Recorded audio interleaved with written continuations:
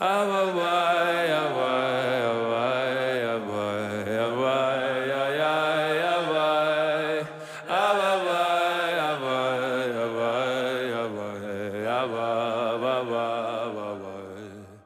listening to Inward with Rabbi Joey Rosenfeld on the Shefa Podcast Network. Join Rabbi Joey as he guides us through the world and major works of Kabbalah, Hasidic masters, and Jewish philosophy, shedding light on the inner life of the soul.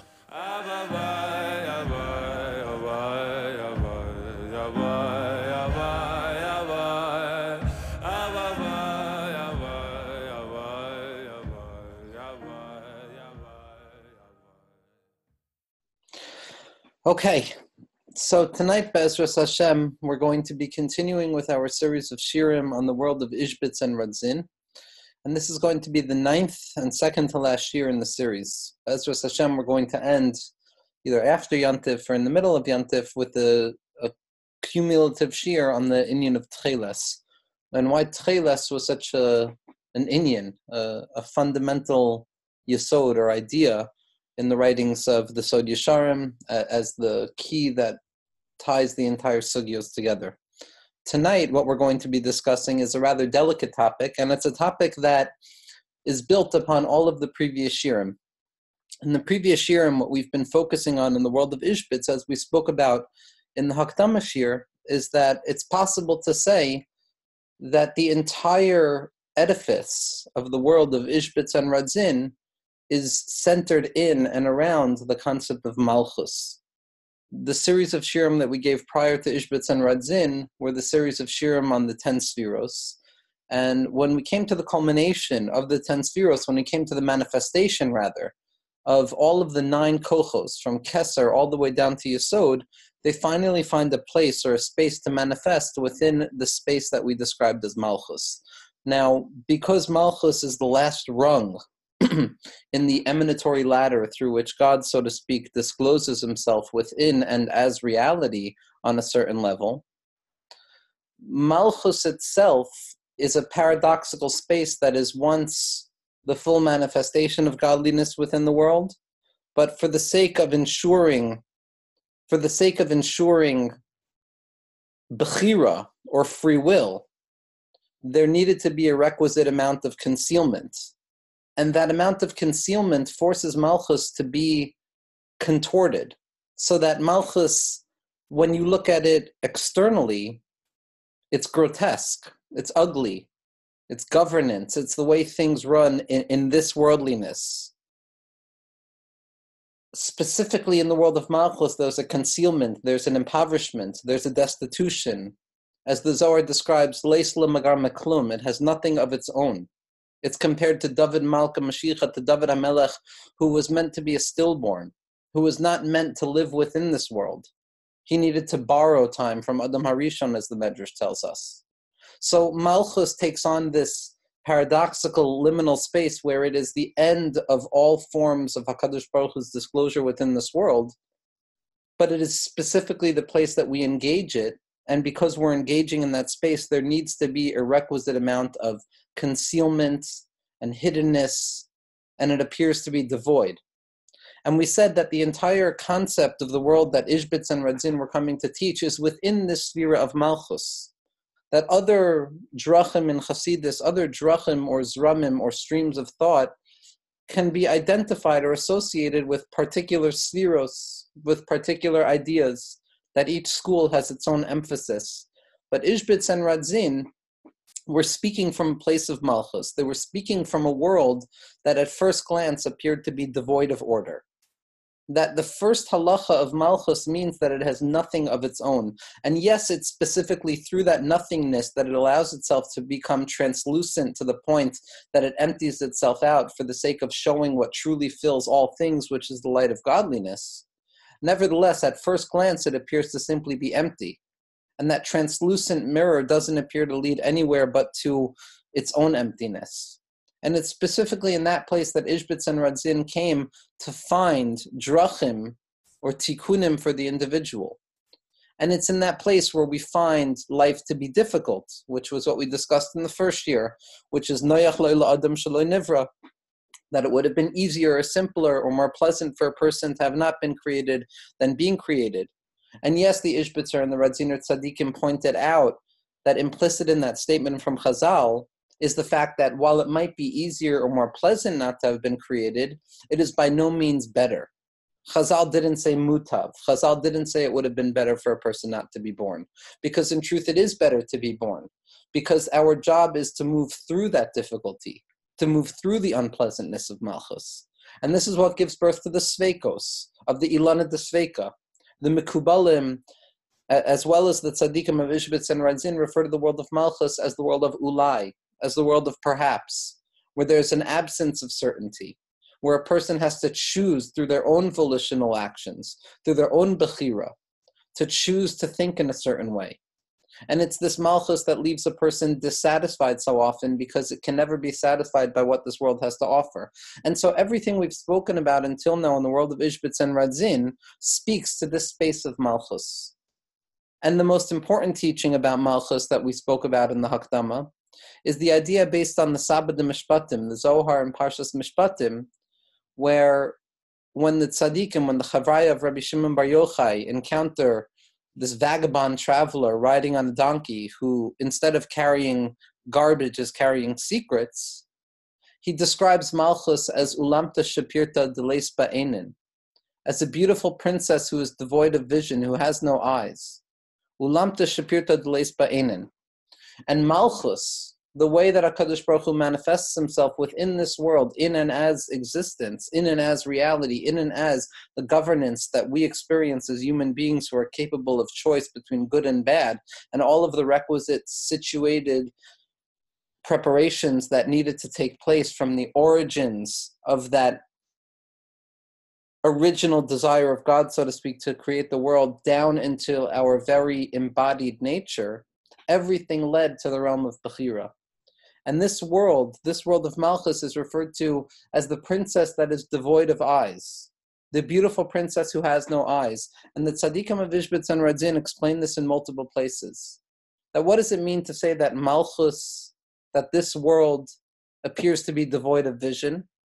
It means that when a person looks at the world, what they're confronted by first and foremost is Olam Kiminhago Noheg, that the world operates according to its basic natural order.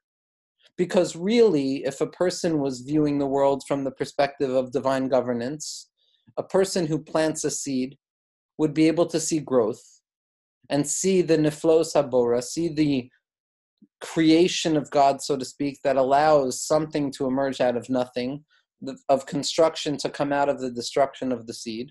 And somebody who stole the seed, somebody who acted out of line or transgressed the boundaries of what their proper behavior was meant to be, would not see any results. There would be no growth. There would be an immediate repercussion as the result of not engaging properly. But what we see is that a ganav or a goslin or a thief can engage in unethical behavior, in unpleasantries, and yet they're not going to be punished for it. We're still going to see that growth. And it appears that the world is blind, incapable of seeing the difference between good and bad. What it really points to, it's symptomatic of the fundamental and existentially grounding question of all of religious observance and all spiritual activity, which is, why do the good suffer and why do the bad prosper? Meaning to say, why is the world unfair? And it's specifically in this world that appears blind to fairness that the tzaddikim of Ishbitz and Radzin were coming to show that in truth, we are the ones who have to choose to give vision to Malchus. We are the ones who have to look at this world that appears to be blind to justice and blind to the order of fairness and unfairness. And it's us as volitional creatures who have the capacity of gazing deeply enough into the reality of this world through the imaginary and through the symbolic sheaths that cover us from what is truly present, down to the kernel of the real. And it's us who are capable of penetrating with our own vision to see the true nature of mishpat, to see the true nature of fairness in this world. That the world is blind because it's our job to apply vision to it. That the world appears to be unfair because it is our bechira to choose to see the fairness of God that embodies the unfairness. And it's our job to enlighten the darkened eyes and the blindness of the princess, which is Malchus. And it's our job to elevate it. And that is what Ishbitz and Radzin were coming to speak about throughout. Now, what we're going to be speaking about tonight is the nature of Malchus. When a person looks at the writings of the Zohar HaKadosh, Rav Moshe Cordovaro, the Ramak, all of the Mekubalim that preceded the Ramak, and eventually after the Ramak we came to the Arizal, what a person finds is that the entire edifice of Kabbalah, or Lurianic Kabbalah, which is what the Baal Shem Tov and his students, and especially the Mei Shiloach and the Sod Yesharim, were basing themselves off of, is that existence and being is a gendered concept. Now, before entering into a discussion about the gendered principles of divinity and divine engagement, what I want to make very clear, which will still not be clear enough because it can take hours and hours and hours to fully express the hakdama necessary to speak about this, but we're not speaking about physiological gender. We're not speaking about a particular sex versus the other sex. When I speak about, or when the tzaddikim speak about masculinity or femininity, they are not speaking about the gendered properties that exists within the world of human beings as male and female. When we speak about femininity and masculinity, what we're speaking about are spiritual principles that apply to each and every individual. We're not speaking about the feminine versus the masculine in the sense that one is the sex of the female and one is the sex of the male. But when we speak about femininity and masculinity, we're always already speaking about two energies, two kochos, two strengths, two phenomenological lenses through which to view our own experiences that apply to each and every individual. So that when we see that in the writings of Kabbalah, there seems to be a binary opposition that is aligned between masculinity and femininity, which gives precedence to masculinity as that which is expressive versus the lower grade of femininity as that which is passive and receptive. This by no means is meant to be applied in any political sense to some gendered bias between man and female, but rather it is meant to be viewed as a psychological truism that with each and every individual, there exists the paradigm of masculinity and femininity to the point that there is nothing that exists within reality that cannot be broken down into the two irreducible pieces of the expressive masculine principle and the receptive and constrictive feminine principle. But again, we are not speaking about male versus female or woman versus man or Adam versus Chava. We are speaking about two modes through which God, so to speak, has disclosed himself into reality, which can be metaphorized in the sense of masculinity and femininity. Now, Malchus is always referred to as the feminine principle. Malchus, being the lowest rung in the ladder of God's disclosure into the world, is that which receives everything that preceded it. So like we spoke about in the series of Sirim on the Spheros, those 9 upper Spheros from Keser down to Yesod all represent God's disclosure to reality, an act of expressivity where something comes from above and moves below through an act of engagement, through an act of reaching out, through an act of elongation, of expressivity and sharing, which we're going to refer to as the masculine principle. That masculine principle, that aspect of dechura, the Aramaic term that the Zohar uses to describe masculinity, is representative of expressivity, moving beyond oneself into spaces that are beyond itself. Malchus, as the receptacle, as the vessel that allows for all of this influx to settle and actually take shape, is going to be referred to as the feminine principle. Feminine in the sense that it is receptive. It is passive in its appearance, and I use the word appearance very specifically because it is not passive in its essence, but it is passive in its appearance, in that it is devoid of anything of itself, and its sole goal, the feminine principle of divinity's sole purpose, is to take that which preceded it and allow it to culminate and manifest. Now, the classical example that is utilized from the biological form of man versus woman is that the man expresses a base potential of life, and that the woman or the female has the capacity of taking that base potential of life and allowing it to germinate and gestate to the point that it becomes something actual and something real. Now, when a person looks at the writings of the Mekubalim and the Balei Chasidus, as well as the Lithuanian Kabbalah of the school of the Vilna Gaon, what a person sees is a very typical binary opposition, which seems to place masculinity as the spiritual principle of above and beyond femininity as a spiritual principle. That the capacity to express itself is greater than the capacity to be receptive and to receive something. That the capacity of moving out of oneself seems to be placed in a hierarchical primary space over and above the ability for a person to be as they are in a receptive state. Inherent within the Kabbalistic system, however, is an undoing of this binary.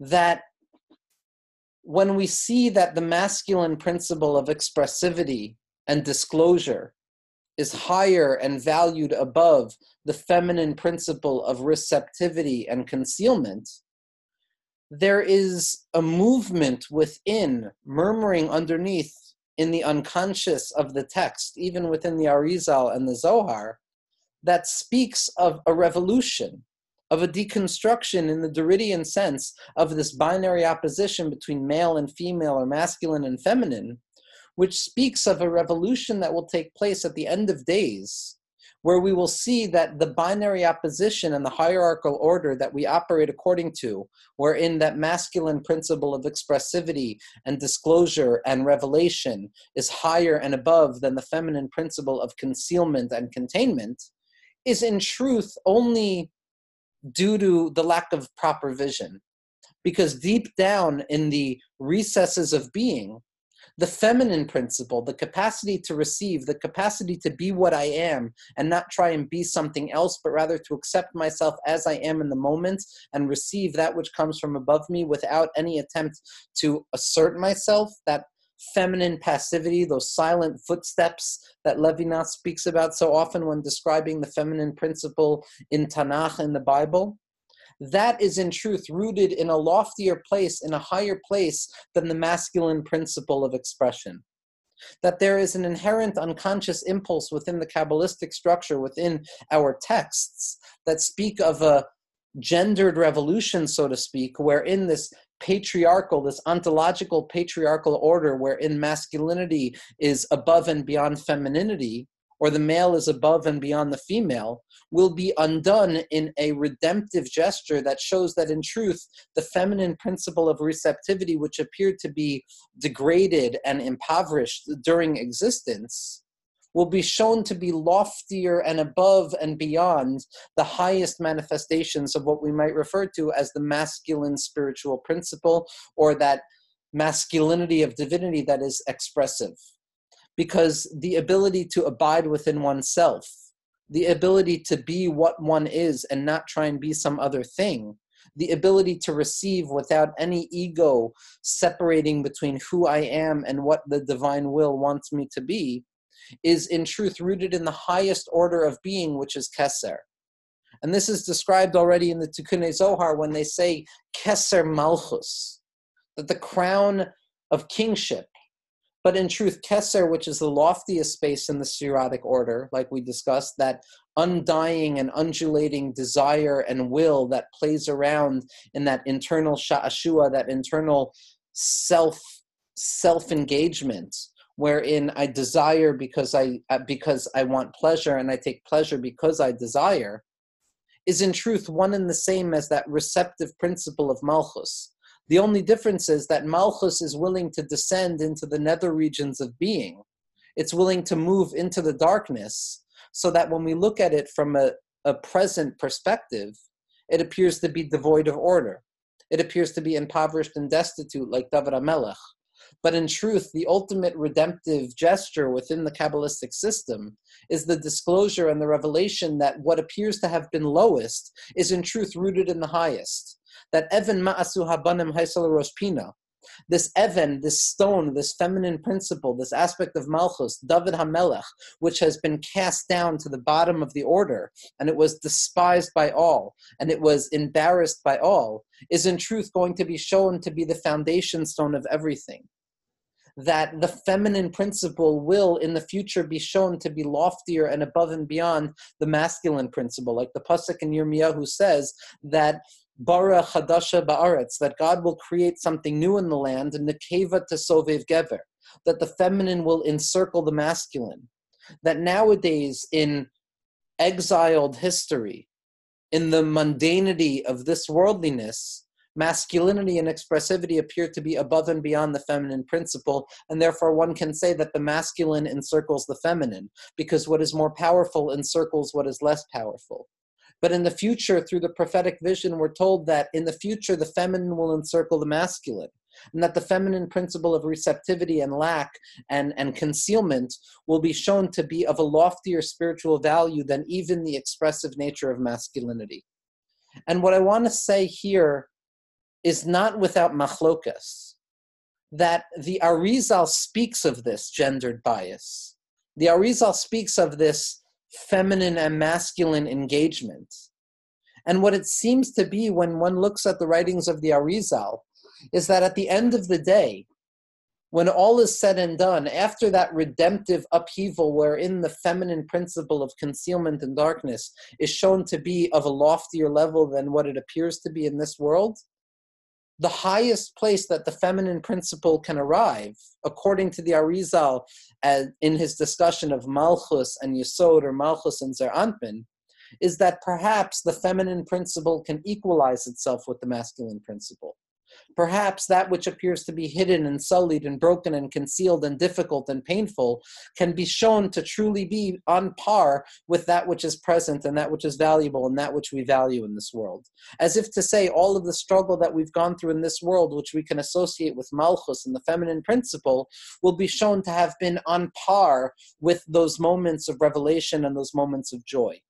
But the moments of concealment, of Malchus, of femininity, can never be shown to be loftier than masculinity, but they can be shown to be of equal standing, of what is referred to based on the midrashic interpretation of the sun and the moon's engagement in the world as Shrei Malachim Meshamshin B'Keser Echad, of two kings, the masculine ideal and the feminine ideal, as operating in unison. But what I want to say, and this is not in my own name, this is in the name of tzaddikim, and it's not only Ishbitz and Radzin that is willing to go there, but they do it explicitly, that inherent within the system is a step further. That there is a way to look at our experiences that we associate with malchus and femininity and concealment and difficulty and sveikos and darkness and self-doubt and passive engagement in the world and a sense of hopelessness at times wherein a person loses sight of what they're trying to do and needs to settle with what they are. There is a movement, there is a makom, there is an inyan that allows for us to see that in truth, the feminine principle, that which appears to be difficult and painful, and all of the sveikos that we go through in this world, in our own psychological and phenomenological experience, is in truth of a higher and loftier spiritual value than the masculine principle of expression and accomplishment and positive actions. So that when we can look back on our lives and we can look at our own spiritual situatedness, there is a place where we can see the difficulty and the pain and the struggle and the concealment and the confusion and the darkness and the dimness and the silence and the passivity and the concealment and all of the metaphors that we associate with that feminine principle, that there is a place where we can say an inversion of terms takes place, and that which has appeared to be so low is in truth revealed to be higher than anything that we could have ever imagined. And that specifically within our destitution, what we are embodying unconsciously is the loftiest expression of what HaKadosh Baruch Hu can have us experience in this world. And what I'm going to try and show in the writings of Ishbitz and Radzin from particular sources is how this comes out. Now, before we look at the sources, one last introduction that I want to give, and again, we can give an entire series of shirim on the concept of ontological gender, of the feminine principle and the masculine principle as it is expressed in the writings of Ishbitz and Radzin, or the Rebbe Rashab from Lubavitch, who has unique principles here, or the Arizal. But suffice it to say for our purposes that amongst the almost infinite amount of metaphors or synonyms that can be applied to this binary opposition of masculinity and femininity is something that the Arizal refers to based on the Zohar as Or Yashar and Or Choser. A straight light. Or Yashar is a light that descends from above to below, Me Lamala Lamata, or what is referred to as Isarusa de La'ela, an inspiration that comes from above to below, that hierarchical order that moves from what is loftier to what is lower. That process, which we so often identify as things that are higher are better and things that are lower are worse, that is identified with the masculine principle of expressivity from above to below. And the feminine principle is going to be referred to as Or Choser, as a returning light, or a light that goes from below to above, that takes that which is most broken in this world and sees that as the birthplace of growth. So if the masculine principle is the process of divine expression from above to below, the feminine principle is the movement from below to above, where we move specifically out of our destitution, specifically out of our situatedness in filth and failure and brokenness and sabrachenkeit, and we reveal that specifically from that point we can allow for spirituality to burgeon and grow, to disclose the true essence of what God Kavyachal wanted out of this world. So the masculine principle is from above to below, and the feminine principle is from below to above. This is referred to in the Zohar HaKadosh, and the Arizal says that these two ideas are the accumulation of his entire process.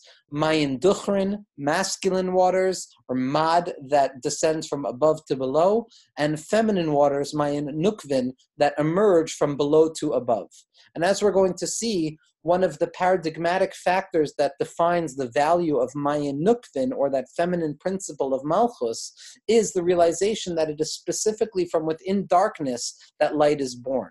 Specifically from within our human situatedness, within that concealed and blinded space of Malchus, the Olam Teshapirta Deleis Ba'enin, that princess who is stuck in a palace without any vision, it's specifically from there that we can endow ourselves with a spiritual vision that sees not only light as light, but specifically darkness as a capacity to disclose a deeper level of light, like we've been trying to describe since the beginning of Reish Milin.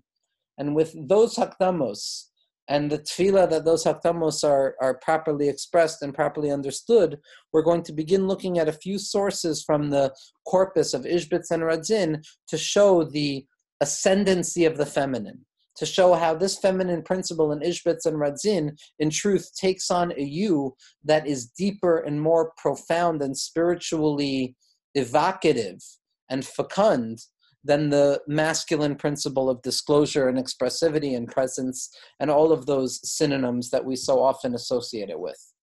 The first source that I want to start with, Be'ezras Hashem, is going to be the Tiferes HaChanochi, which we've used so often in the Shirim. Now this is Rav Gershon Henoch Leiner of Radzin, the Shod Yesharim's Perush on the Zohar HaKadosh, and this is going to be in Parshas Matos. In the old printing, it's going to be page 170, but the Dibra Maskil is Tachazi, come and see. Now, Rav Gershon Henoch writes as follows. He says, V'ha'inyan, and the true aspect of this statement in the Zohar, which is describing the female gender, actually, V'ha'inyan, and the idea is in truth, Shebe'emes, B'chol nefesh, in every soul, both masculine and feminine. So we're not talking about gender in a physical sense, but within each soul there's this feminine principle, koyach hamakabel shabo, its capacity to receive that which comes from above it, its ability to be present and to receive, like the nekevos shebi Yisrael, like the feminine principle Roimzim, what they hint to, Amasha Asid Hashem Yisparach Laha'ir Li Yisrael. That feminine principle of receptivity is in truth a hint or an intimation of what God, Kavyachol, has promised to the Jewish people. Like the Pasuk says in Mishlei, Eishes Chayil Ateres Ba'ala, that in the future, the Eishes Chayil, the woman of valor, will be the crown of her husband. A verse that is taken in the Kabbalah of the Arizal to represent this ontological reality wherein the feminine finally moves above and beyond the masculinity, where the feminine principle of receptivity and absence is shown to be in truth the crowning jewel of the masculine principle of expression. Kidechsiv, like the Pasuk says in Yirmiyah, Ki bara Hashem chadasha ba'aretz nekeva tasoviv gever, that in the future God will create something novel, something new, wherein the feminine will encircle the masculine. And the inyan in this is as follows, because in its root, b'shoresh koyach hamakabel, in the root of the strength of that which is receptive in this world, that which appears to be stuck in absence and in need of something that comes from above it, which brings about all of the vicissitudes which we've discussed throughout the Sirim of sveikos and dissatisfaction and unpleasantness and the questions of bechira. All of that contains within itself the truth that yesh bo or memakom gavoa ma'od, that within that receptive principle there is an experience, a light that comes from an incredibly lofty place. Because after the fact that we see that it is capable of moving so far beyond its source, once we see that we can experience godliness in such a low place, in the space of our own individualized existence with our sveikos and our bilbulim and all of the things that we associate with what it means to live as a human being in this world, it appears that Malchus is almost a bilavush meruchak, that it appears garbed in garments that are removed from godliness. Because it has this courage to descend into such low places, batach yesh by mivtach ois, it must, and it is abundantly clear that it contains a deep promise, a deep secret that it's not afraid of removing itself from the light of Kedusha. Only that which is so secure in itself that it can return back to its source is willing to descend so far away from its source. Lefi sheba memakom gavoa yoshuv liros makora, that it knows so intuitively and so deeply within the interior of the interiority of its will that it will see its source again. Batash yechbo miftach oz, it obviously has this courage. Only now it appears that it has been distanced and removed. Besod pegimas hayareach. As we're going to see, this is the secret of the diminution of the moon. The sun represents that masculine principle of expressivity, that which has rays that move beyond itself to enliven and enlighten and warm that which is beyond it. The moon, on the other hand, which is passive, which receives its light from the sun as a receptive principle, is identified as that feminine principle. And we're going to see that this descent of Malchus, this willingness of the feminine principle to descend so far beyond its source, because it deeply is so sure intuitively that it will be able to return back to its source, that is rooted in this ontological conversation between the sun and the moon, so to speak. Ulazeh yesh teshuka atzuma bekoyach hamakabel shaloi tishpa b'shomiloi sheba'olam. It's specifically because Malchus and the feminine principle and the nefesh and ourselves, each and every one of us in our femininity, in our feminine principle within us, it's specifically because we have removed ourselves from our source and allowed ourselves to be cast down into this world of darkness and ilana desveika and noyach leila adam shalanivra yoter mishanivra, that we have such a burning desire to return back to our source. That burning desire, which we said leads to the dissatisfaction of the soul in its source, not because we're unhappy, but because our neshamos know of something that is so far beyond what this world can offer that nothing will satisfy it. that shuka, that desire, that yearning, that feminine principle that seeks to move above and beyond itself, from below to above, in hopes of fervently finding something to grab hold of, that desire, that existential need, that craving for something more, to fill it, that's specifically because it comes from such a lofty place. Like the pasuk says, "V'gam hanefesh lo temale," the soul will never be filled. Ulachein, and therefore mitzad sheyodim shemimekor gavoa hem ba'im, because in their intuitive, unconscious nature, all of us are aware of from such a lofty place we come. Lefichach einam mefuyasim b'shum levush. We're not satisfied with anything that this world has to offer because we know what we truly want. V'tamid shoafim raklim soa mekor mechsavtam. And all we're desiring is to return back to a place where we'll truly be satisfied.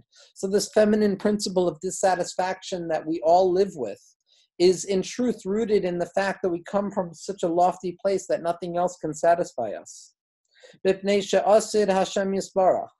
Because in the future, God will disclose Laharos Lahem or Shorasham. God will disclose in truth the light of their source. And in the future, Eishes Chayla Teres Ba'ala. The wife will be the crowning jewel of the husband, and femininity and receptivity and concealment will be that which is above and beyond disclosure and revelation that comes from that masculine principle. V'nekeva tesoviv gaver. And the feminine will encircle the male. And what this means is that Hashem will show us that the tachlis of kavana, that the main purpose in existence and the main purpose in creation is specifically in this world, specifically removed from the light of godliness, to the point that this receptive principle of femininity can look as if it exists in a world that is removed entirely of God.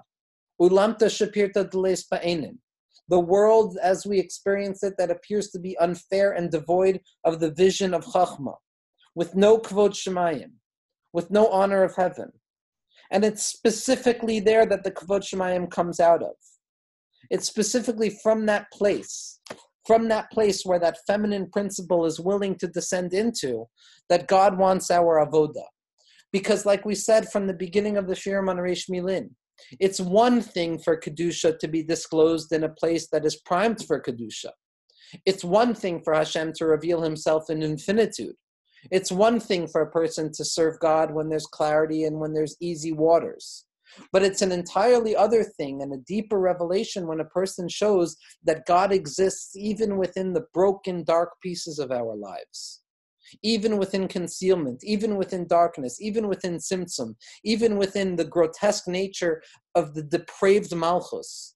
When we're capable of showing that there's Kedusha there also, what we do is we disclose a doubled level of Kedusha, of godliness. Because not only is God capable of disclosing himself in infinitude and easy spaces, but God is shown to disclose himself even within those places that seem to scream about the absence of God. That the Hester itself is nishapech tegilui. That the concealment itself, that concealment of the feminine, is revealed to be in truth a greater level of revelation.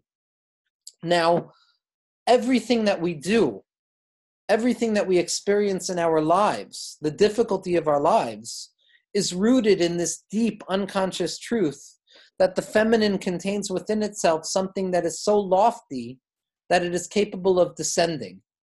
And this is what the Medrash talks about when it talks about the argument between the sun and the moon.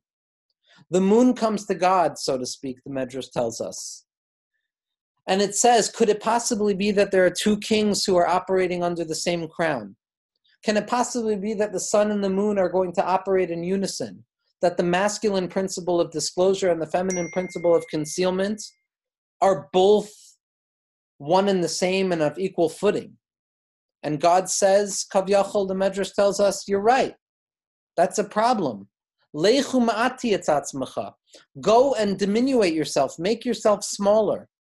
Now, the Sod Yesharim elsewhere, what we're going to look at right now from the Sefer Psicha, the Sharva Emunah, the Yesod HaChasidus, the introduction of the Sod Yesharim to his father's Sefer, the Beis Yaakov, what we're going to see is a remarkable, remarkable diuk. When a person learns the Gemara in Chulin that discusses this argument between the moon and HaKadosh Baruch Hu, where the moon says, could it be that the feminine principle of concealment could be of equal footing with the masculine principle of disclosure? Could it be that in difficulty there's as much godliness as easygoing spiritual activity? And God says, Lechu ma'ati et atzmacha. Go and diminish yourself. It doesn't say that God diminishes the moon. It says that what Hashem gave it is a suggestion. The suggestion was, go and be memayet yourself. Go and diminish yourself. Because what God was saying to the moon is, if you truly want to be above and beyond the sun, if you want that which is receiving to be in truth beyond that which is disclosing, if you want that which is difficult to be above that which is easy, you must descend into a lower place and suffer the experience of living in a world that appears to be devoid of godliness. You must be willing to descend into those nether regions, into those dark places, into those empty spaces or apparently empty spaces, and show that even there's godliness. That's the only way you're going to disclose your ascendancy above the masculine principle of divinity. It's only in your willingness to descend on your own. I can't force you. I can't do it for you. You must choose to do it. A person, says the Ishbitzer Tzadikim, must choose to accept the savlanus of this world. They must choose to accept the difficulty and the struggle of what it means to be a Ben Torah, what it means to be a servant of God in a world that screams the opposite of godliness. Because specifically then, a person will be capable of saying that even here, even in this space that appears to be so devoid of spirituality, there is a scream, there is an undying scream, an undulating scream that emerges out of absence that screams presence. Not that presence will come to satisfy absence, but that absence is a deeper expression of presence. Like we read in this week's Parsha, Va'anochi hastir astir as paneh bayom hahu. And the Baal Shem Tov HaKadosh teaches us that when a person is capable of realizing that in the concealment of concealment there is disclosure, nifredu kol palei aven, the concealment dissipates. It discloses itself. Darkness shines. The Sod Yesharim says as follows, and this is going to be on page Kuf Mem Daled, on page 144 in Sharha Emunah. He says, and this is the idea of the diminution of the moon, which is from the perspective of femininity. What this means is that the point of Malchus Shemayim, that Malchus that we've been discussing, the point in which God discloses himself in this world, which desired to descend to the lowest level, so that there can be a space of human volitional action through volitional bechira and concealment. Like the Gemara in Chulin says, that God says to the moon, go and diminish yourself. It doesn't say that God diminished the moon, rather that God gave a suggestion to the moon, that it would be good for you to diminish yourself. And this diminishment is for the sake of creation, because it shows that in truth, even in this hidden point, b'nekudas hahester, in the most concealed point of creation, there is an or yakar ma'od, there is a profoundly valuable light. Because at the end, besof kol hamidos, when we come to the culmination of the process, na'otz betchilas v'reishas hamidos, in truth, we find that it empties out and it opens up to the beginning, that Malchus is rooted in Keser, that the doubts of this worldliness are rooted in the doubts of Reisha D'lo Isyada, in the loftiest place in the order of Hishtalshalos. L'chein haya ba b'sharasha tekifas atzum, and therefore there was this profound chutzpah or tekifas or strength or certainty within the moon to say that I'm okay descending into this place of Hester, and I'm okay receiving the light of godliness through all of these distortions and partitions which make it as if God doesn't exist. Because only then am I able to show that it's specifically mitzad hanigud, mitzad the opposition of godliness, that godliness exists. Like we said, it's one thing for God to appear and reveal himself from the perspective that allows God to reveal himself. It's an entirely other thing that allows for God to reveal himself from opposition itself. And in truth, by us, by the Jewish people, this is something unique. It's specifically the willingness to descend into concealment and to live with those places that are broken, and to recognize that in truth, these are representative of loftier spaces of spirituality.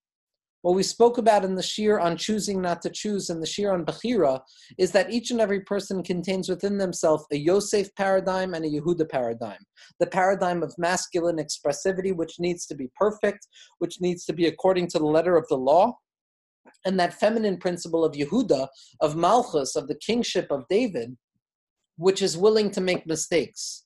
And the typical binary opposition in its hierarchical situatedness typically sees that Yosef ideal, that living according to the boundary of the law, living according to the minutia of masculine essentiality, is on a loftier level than living in that doubtful space of Chachma. But the Beis Yaakov says something remarkable, and it took me hours to find this. I read this statement in the Beis Yaakov years ago, and it took me hours to look through the Beis Yaakov ala Torah to find it, because I think it summarizes and it gives credence to what we're trying to say tonight. This is going to be in the Beis Yaakov and Parshas Vayigash, and it's going to be in Os. It's going to be in Os 63. I'm sorry, not 63, 10. The Beis Yaakov says as follows: Ve'az nisparer, in the future it will be revealed, shegodel kocho shel Yehuda, yoter me Yosef, that the strength of Yehuda, the strength of the feminine principle, will be greater than the strength of Yosef, the strength of the masculine principle. Because Yosef, keneged Yehuda, is the aspect of somebody who is coming to fix something and something that needs to be fixed. Masculine represents the essence that is coming to fix something, that needs to fix something, that expresses something, that has something to say. The feminine principle represents that which needs to be fixed, that which appears to be broken. V'zehu me'achar sheYehuda hu ha'misbarer v'Yosef hu ha'mevarer. And once we understand that Yehuda is that which needs to be rectified, that broken thing which needs to be clarified, while Yosef is that which clarifies the broken thing. And the Beis Yaakov says something incredible here, which I've only seen elsewhere in the Mittler Rebbe, Ubi Yisrael ha-misbarer hu gadol me ha-mevarer.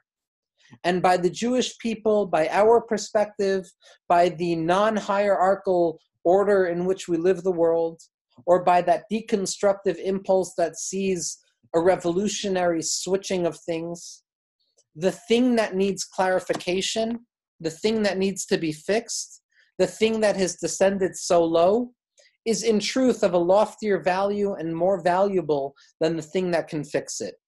That which descends lowest is in truth rooted in the most lofty place. On a practical level, we see this coming out in the writings of the Mei Shiloach as well. In a famous teaching in Parshas Bereshis, in Chelek Aleph of the Mei Shiloach, on the pasuk Eser Ezo Kenegdo, that when HaKadosh Baruch Hu speaks about bringing Chava, the feminine principle, out of Adam, the masculine principle, it says that God made a helpmate Kenegdo, against him. And the Mei Shiloach says as follows: Biur ha'inyan, the true essence of this idea is because the desire of God, so to speak, is that a person should find salvation and help, not from something that agrees with them, but from something that goes against them. Like Rabbi Yochanan in the Gemara, who when Reish Lakish died, desired somebody to ask questions against what he was saying. Because it's specifically through the difficulty, it's specifically through concealment that a person will be capable of coming upon the true essence of themselves. And there's a remarkable teaching in the Beis Yaakov ala Torah, and this is the Beis Yaakov HaKola. This is a different printing of the Beis Yaakov. And this is in Parshas Bereshis, and it's going to be Dibra HaMaskel Vayikra HaAdam.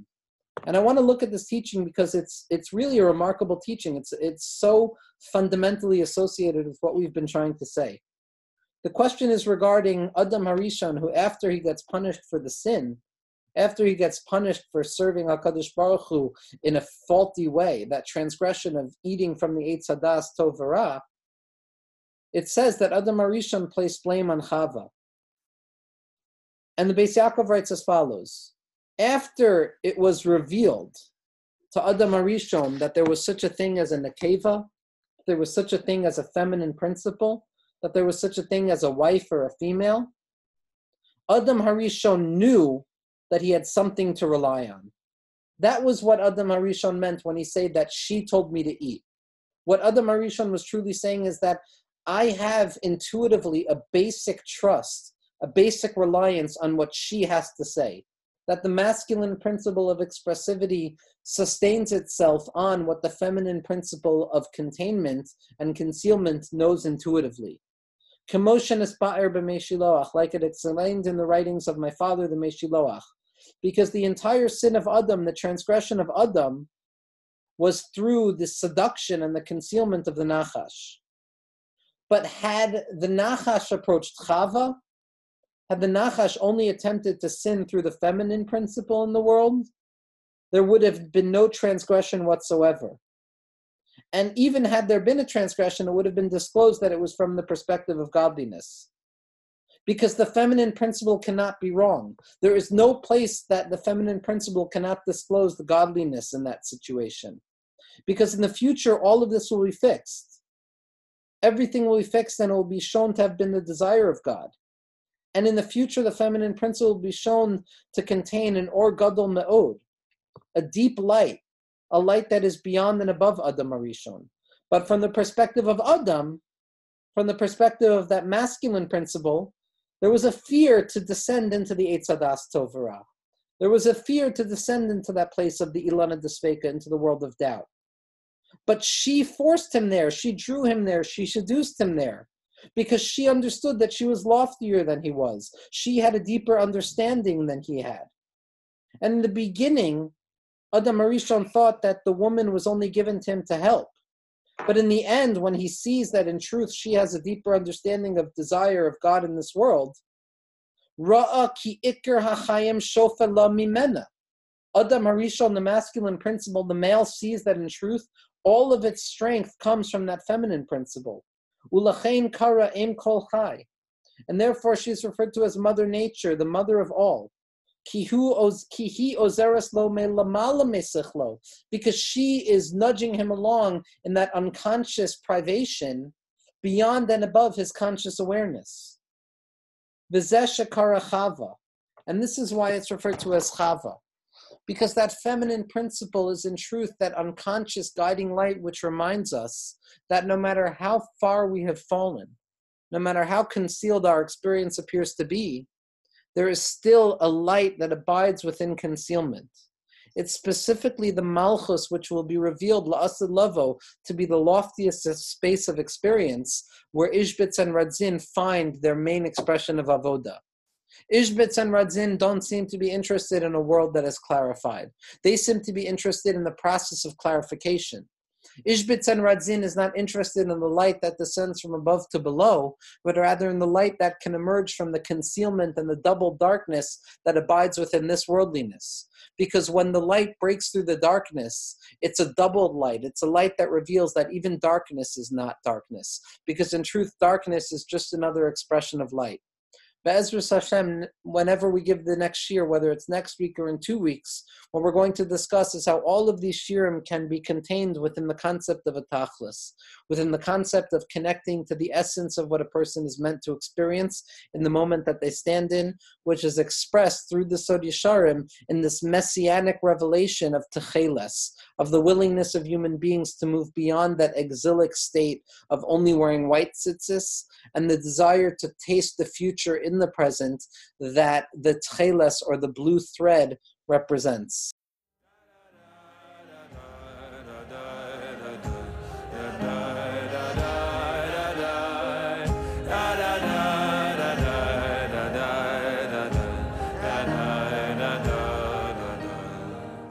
This podcast is supported in part from a grant from the Hadar Institute.